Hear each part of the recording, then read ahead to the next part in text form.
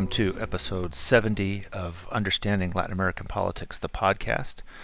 I am Greg Weeks. I'm a political scientist at the University of North Carolina at Charlotte, coming to you from the campus of UNC Charlotte. Today it's just me, and it actually is a bit of a vent in looking at civil-military relations in this new decade, actually Latin American politics in general, but civil-military relations more specifically, because I'm having flashbacks to the 1990s. So go back to the 90s now. The 90s, this is when I'm in graduate school studying civil-military relations. You know, time you have an impeached president. You have the show Friends, really popular. Did you know Friends is super popular now? That there's even this Latin America angle where baseball players from Latin America watch Friends to learn English. So there's all these stories about Wilmer Flores, who at the time, a couple years ago, was on the Mets, and he changed his walk-up music to the Friends theme song, and he loved it. He watched it every day. He would go to sleep to it, and that would somehow help him learn English and cure his homesickness from being away from Venezuela. My teenage daughter watches it. So, you know, all this stuff in the 1990s again, and we're discussing civil-military relations a lot. I don't remember, in the past year this has been constant, and I cannot remember the last time since, like the early 2000s maybe, that we were talking about civil-military relations as much as we are. And by we, I don't mean just academics, but in the press too. So now you look at the New York Times, Washington Post, other mainstream media, and you know it's there. And unfortunately, I've always thought about this is that for those doing research on political issues in general in Latin American politics, is that very often when there's problems, that's what becomes a hot topic for research. And civil-military relations is no exception. Now, back then, there was a lot of debate between what you might call those who had an optimistic view and those who had a pessimistic view. Now, the optimistic view was that the Latin American militaries were gradually reincorporating themselves into the political system in a way that didn't involve interference. Definitely did involve taking over the political system, and there were ways that civilians, especially in the executive branch, because the legislative branch is pretty weak in this regard, but that the president could make sure that the military was remaining subservient to civilian rule, and a variety of arguments to this effect. So this was the optimistic one, where it said, okay, look at things are not so bad. This, as at the time, I should add, in the 90s, is that this is an era of redemocratization. So you have the military still a major topic of public debate, as it was in Chile at the time, but it wasn't taking over the political system, so that the transitions to democracy had already taken place. Okay, then we get to the pessimistic view, broadly speaking, and this is a view that I tended to share. And this was, then this debate between the two, very niche. Of course, when you're in the middle of the niche, then you think this is super important.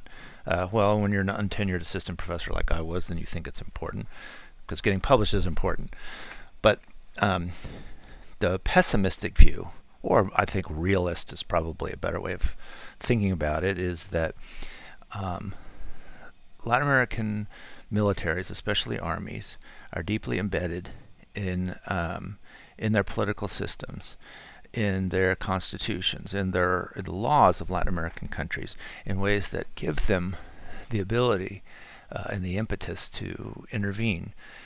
Brian Loveman's book, For La Patria, Politics and Armed Forces in Latin America, which he published in the late 90s, does a really nice job of laying out the history, the comparative history of this view, which is that Latin American militaries were responsible for achieving independence from Spain, and were the most organized institution in Latin America in that post-independence period. And so they were the ones that defined how their role in the country should be. And they saw themselves as bigger than the government. They were literally representing the fatherland, the whole nation. And that then got written into laws, and certainly got written into the Constitution. So you have many of these constitutions. Some have been revised since, saying that really the military is hovering over the political system to intervene in case civilian governments do something bad. These were woven into military doctrine, which at times became very intense. Of course, in the Cold War period, you start seeing in the 1950s that the military was writing these articles explicitly talking about how it was responsible for making sure the cancer of communism, for example, didn't get hold. So that view tended to say we are in a period of democracy now, but these things aren't permanent, that those views aren't disappearing. All right, that worldview is not disappearing. And therefore, this is something that we have to keep in mind all the time. And this is the view that consistently argued against using the military for domestic policing purposes, for example, because this can lead to mission creep. Now, here we are back in 2020 discussing civil military relations and seeing all these huge problems that are occurring in the region, seeing the military suddenly brought back into politics. And so really, I just stop and just say, like, what the fuck? Like, what is going on here? Just sort of this frustration that we're returning to this discussion that we had hoped was academic, literally, because we're in a period of democratization. So we get to, let's look at El Salvador, because this is the most recent case. So today is February 12th, 2020, so this is the most recently in the news. We've got a bunch of things in the news, but that's the most recent. And we've got Nayib Bukele, president of El Salvador, and basically what he says to Congress, which doesn't even want to be there, basically, you got a fucking week to pass my $109 million loan plan for weapons and equipment. And I brought the army with me, bringing it inside to drive the point home, bringing the army literally inside to clearly threaten lawmakers. And, previously he had addressed a crowd, big crowd, took a selfie, as he's always doing, taking selfies.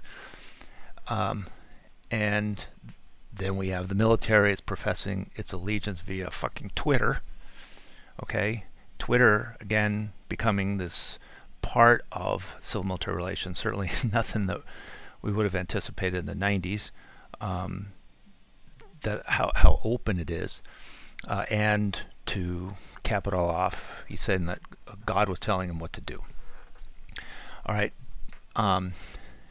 that's a disaster. That's just a complete and utter disaster. Now, we've seen just afterwards, the Supreme Court said, well, you really shouldn't be doing that, and he backed off a bit. But the threat is there. I mean, nobody doubts that he would do that again.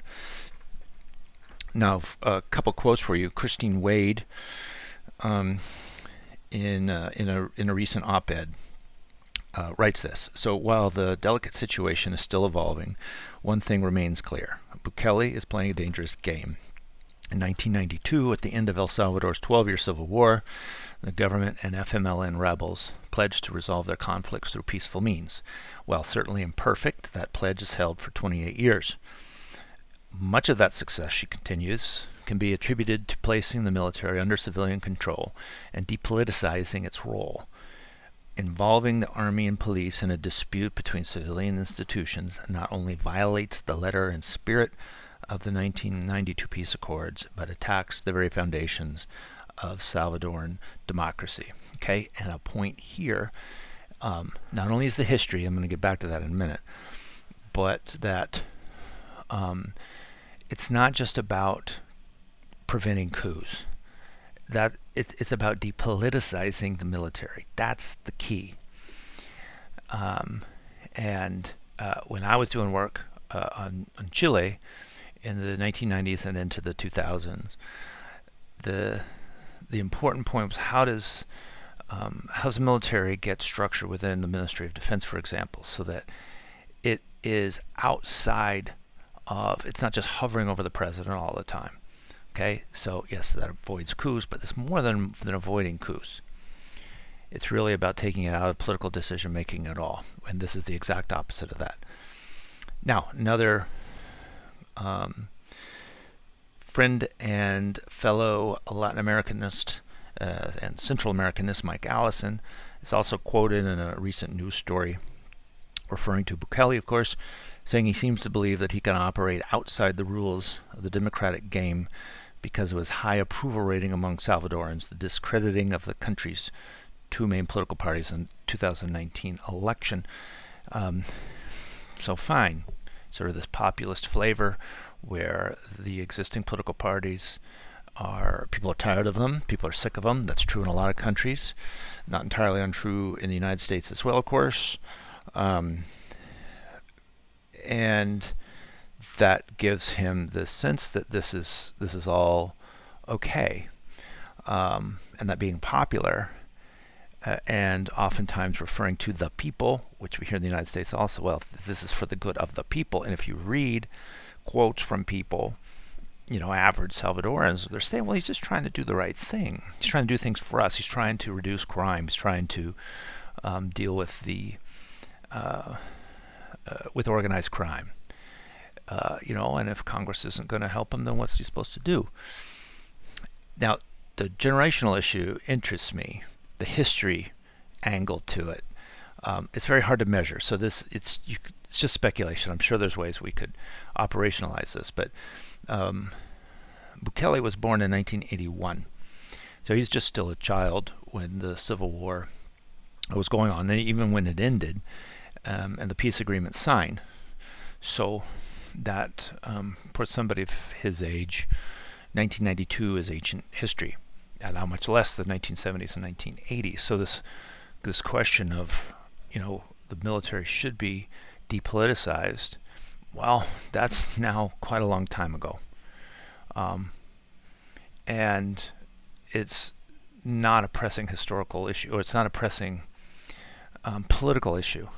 So as things fade into the past, that's true in all countries, well, then the people who are most deeply involved in it aren't the ones who are necessarily active politically. Now, some are, but this is a new generation. New generation. I'm going to sound like an old man, and that's fine. But the real question is that does a new generation sort of see these political issues in a totally different way, and it sees that politicization of the military isn't necessarily bad, as long as you believe that you're doing it for the right reasons. The next recent case is Bolivia. In Bolivia, and this actually gets back to even my own early career, from the late 90s into the 2000s, so that Bolivia, of course, had this famously long history of military intervention and coups. And it has, I forget the number, 180 or something like that coups, so the most coups in Latin America, and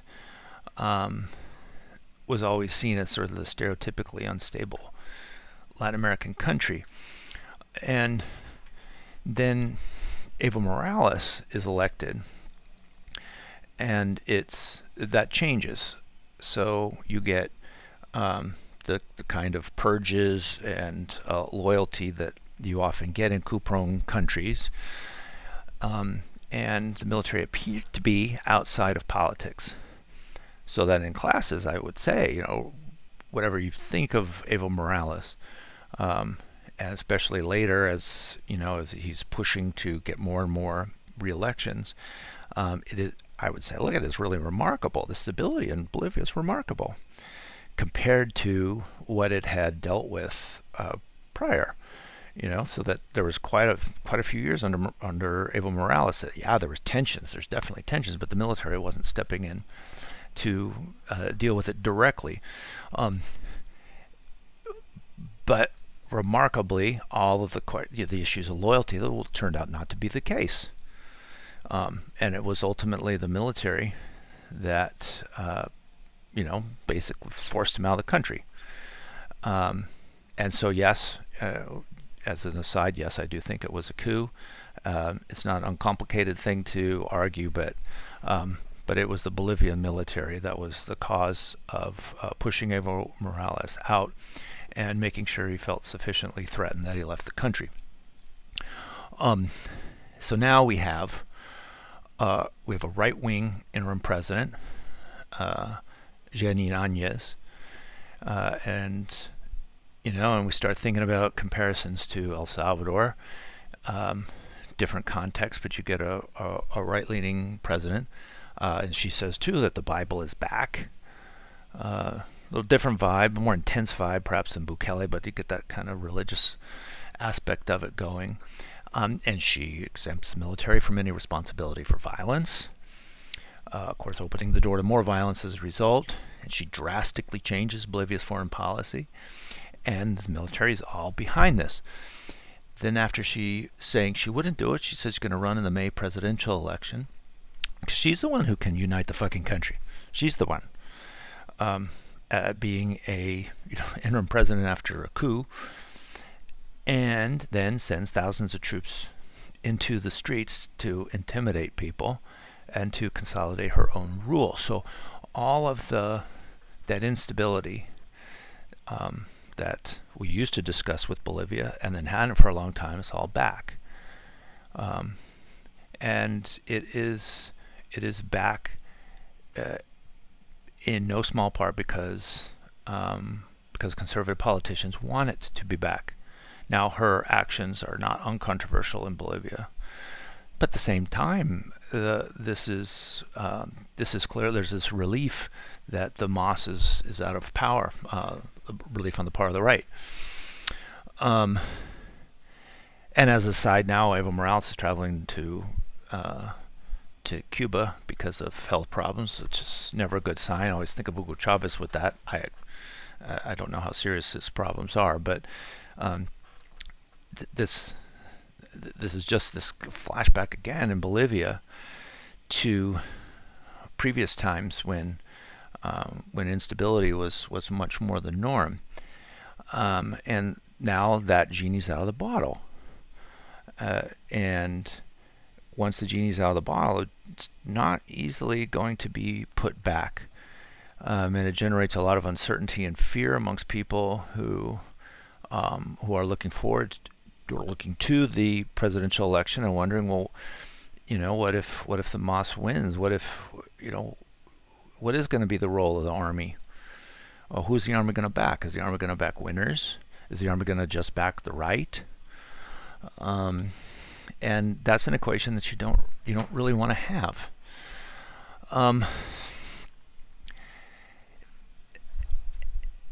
We could use more examples. We're seeing this stuff in Chile. We've seen it in Ecuador, in Peru, and elsewhere. It's being normalized, and there's this funny 21st century flavor to it. This social media, smartphone kind of flavor to it. And I'm not saying that necessarily. Well, I'm sort of saying it in a negative way. It's just a weird thing as somebody who spends plenty of time on social media. I can't criticize it too much, but it's so strange that you get all this stuff is being done by Twitter. You get tweets of support from the military. You get selfies. It's all about pictures. So you get presidents who get a picture with the military leadership. Um, and then you put that on Twitter. And this is the way that we deal with political conflict now. Certainly Bukele famous. He's the one he's taking fucking selfies everywhere. And saying, actually did correctly at the UN, saying, my selfie's going to get more attention than my speech, which is 100% true. So this is this whole new thing. As I was saying, the normalization is remarkable. There's no subtlety. There's no effort to hide it. So this is completely different from the past. So that certainly there was, you get pictures or something, but this sort of instantaneous, I'm going to show you that the Commander-in-Chief of the Army is behind me, and we're going to do this in this globally public way. That's new. And this lack of subtlety reflects the conviction that the public supports this. And in many cases it does. Bukele's really popular. And as many people have pointed out over the years, the military tends to be the most trusted institution in any given country. And that's even true in those that have suffered dictatorship and military-inflicted violence, massive human rights abuses, etc. in the past. Okay, but how much of that is based on the fact that the military stayed out of politics and therefore was above the public fray? And I think this is a critical question, so that the longer that the military is roaming the streets, and the longer that my God, in El Salvador, the fact, if the more that the army is sending troops whenever the president wants a bill passed, that's pretty fucking bad. And I don't know how long that kind of public support is going to remain when you're not staying out of the political arena, because then you start getting mud thrown at you, and you become a political punching bag, or at least you potentially are. And of course, the Argentine army, for example, has never really recovered from the dictatorship that the military had just destroyed. The crash of the economy and everything. Military left power in 1983, and it never recovered from that. It's been a weak institution since, and nothing that extreme is going to happen in, say, El Salvador or Bolivia or elsewhere. But it does mean that you're going to take a hit, because that's just what happens when you get into politics. And this stuff is also contagious. If it works someplace, it's going to be copied elsewhere. And that part is scary. So in response to Bukele's actions, and again, all of this through Twitter, all of it just 100% public. And again, not just public, I say globally public. Like everybody in the whole world is just watching this. In response to what Bukele was doing, inviting the military in, Guatemalan President Alejandro Giammattei tweeted his approval. And what he said was, apoyamos al presidente Bukele en el esfuerzo por brindar la seguridad a través del plan de control territorial y hacemos un llamado al diálogo y al fortalecimiento de la democracia en nuestro hermano país de El Salvador. I mean, what the fuck is that? That's not a condemnation. So what you want from this is it should be a condemnation. No, it's saying we support him. We support him in what he's trying to do, which is to bring security. Right, he has a security plan, and the whole point of bringing an army was that Congress wasn't going along with this security plan, which was fund a police, get all this equipment and stuff. So he starts by saying, "I support this," and he definitely doesn't condemn it. And then afterward he says, "Well, we should have dialogue, a call for dialogue." And the strengthening of democracy.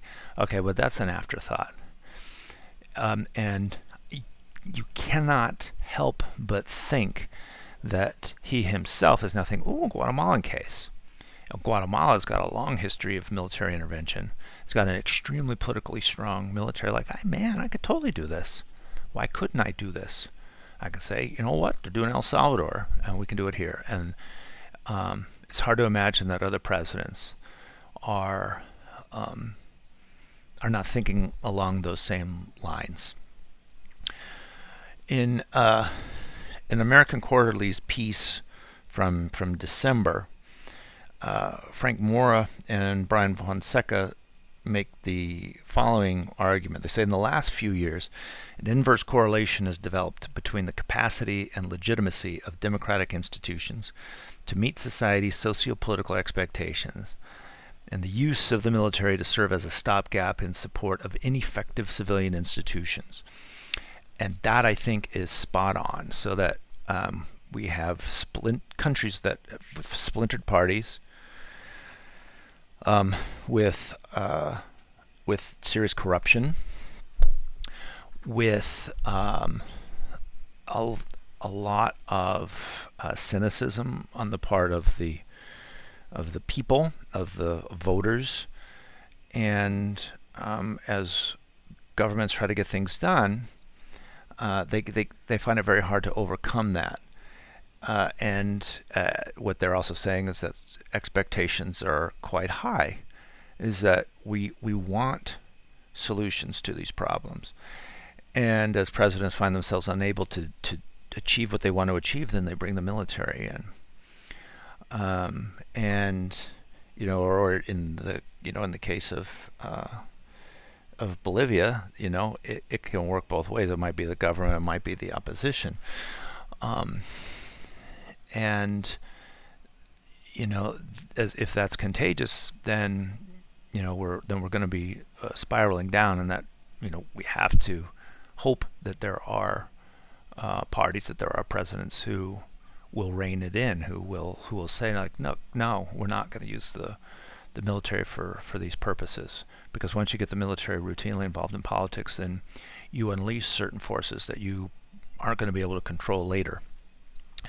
And I want to conclude with kind of a call, and that is that I've long lamented this, is that I had started studying other things rather than civil military relations, but there were a lot of people who were really digging deep, 25 years ago, 30 years ago, into what militaries were doing and thinking in the region.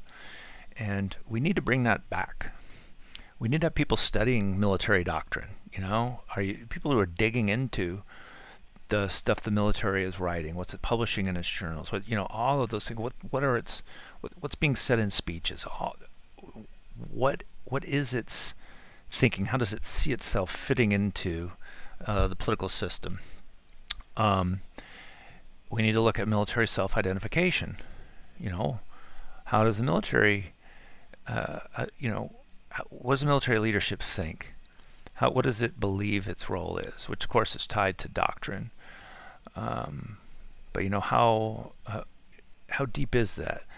And socialization. How isolated does the military see itself from civil society? Does it see itself as integrated into it? Does it see itself as a part and needing to correct civil society when necessary? And we need people in the field. Really, the only way to do this is to be in a country for a long period of time, talking to members of the military, talking to people in the Ministry of Defense, talking to people in the local think tanks, etc. That's the only way that's going to happen. And a politically active military plus disgust with the political system is a terrible combination. And so on the political side, we have to hope that there's pushback against this. And on the academic side, it's something that we really should study. And with that, running out of time, running out of steam, but the only thing I could really think of titling this was just, what the fuck? Like, what the fuck is going on? Why are we going back to the 1990s? we don't want to go back to a period when we're trying to figure out how to disentangle the military from politics. And unfortunately, in the 2020s, at least as the 2020s start, that seems to be where we are.